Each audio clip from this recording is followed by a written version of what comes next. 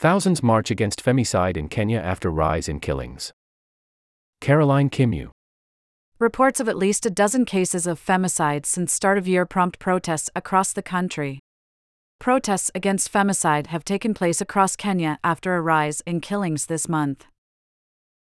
Reports of at least a dozen cases of femicide since the start of the year have prompted public outrage, debate and demonstrations across the country, including in Nairobi, Kisumu and Mombasa. Thousands of women marched in major cities on Saturday carrying placards that called for an end to femicide, with messages reading #StopKillingUs, #EndFemicideCo, and #WeJustWantToLive.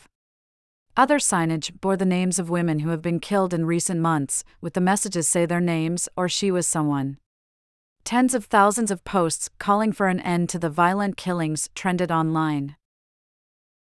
At least 500 cases of femicide have been recorded in Kenya since 2016. Organizations that document the deaths say the actual number may be higher due to unreported cases or incidents where details are omitted in police or media reports, leaving the deaths miscategorized. A majority of the cases of femicide were perpetrated by men who knew the women and were in intimate relationships with them, according to the data organization Africa Data Hub. It found that many of the killings were preceded by systematic domestic violence. In the week before the march, women shared their fears and reasons for protest, citing apprehensions about their safety or interactions with men, trauma from rolling news of the recent deaths, and public debate that called women's autonomy into question. Protesters called for femicide to be legally recognized as a crime, saying that its conflation with murder did not account for the unique circumstances under which the killings are committed, which are defined by unequal power relations between men and women or harmful gender norms. Many people don't understand what femicide is, said Maria Angela Mena, 26, a lawyer and gender equality advocate who took part in the protests.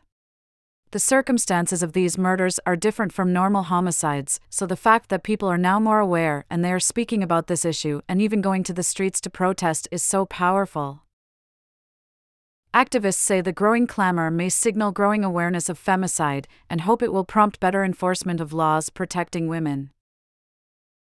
However, protesters also face some pushback and threats.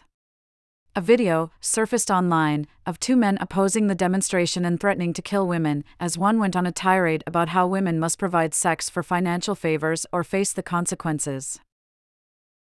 The activist Boniface Mwangi called for more men to join calls for an end to the violent killings, saying, "This is why we as Kenyan men should speak boldly and loudly against femicide.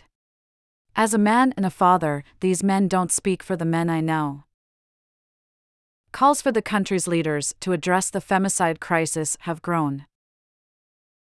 "We implore the authorities to implement effective measures to protect women and girls," said the women's nonprofit Akili Dada.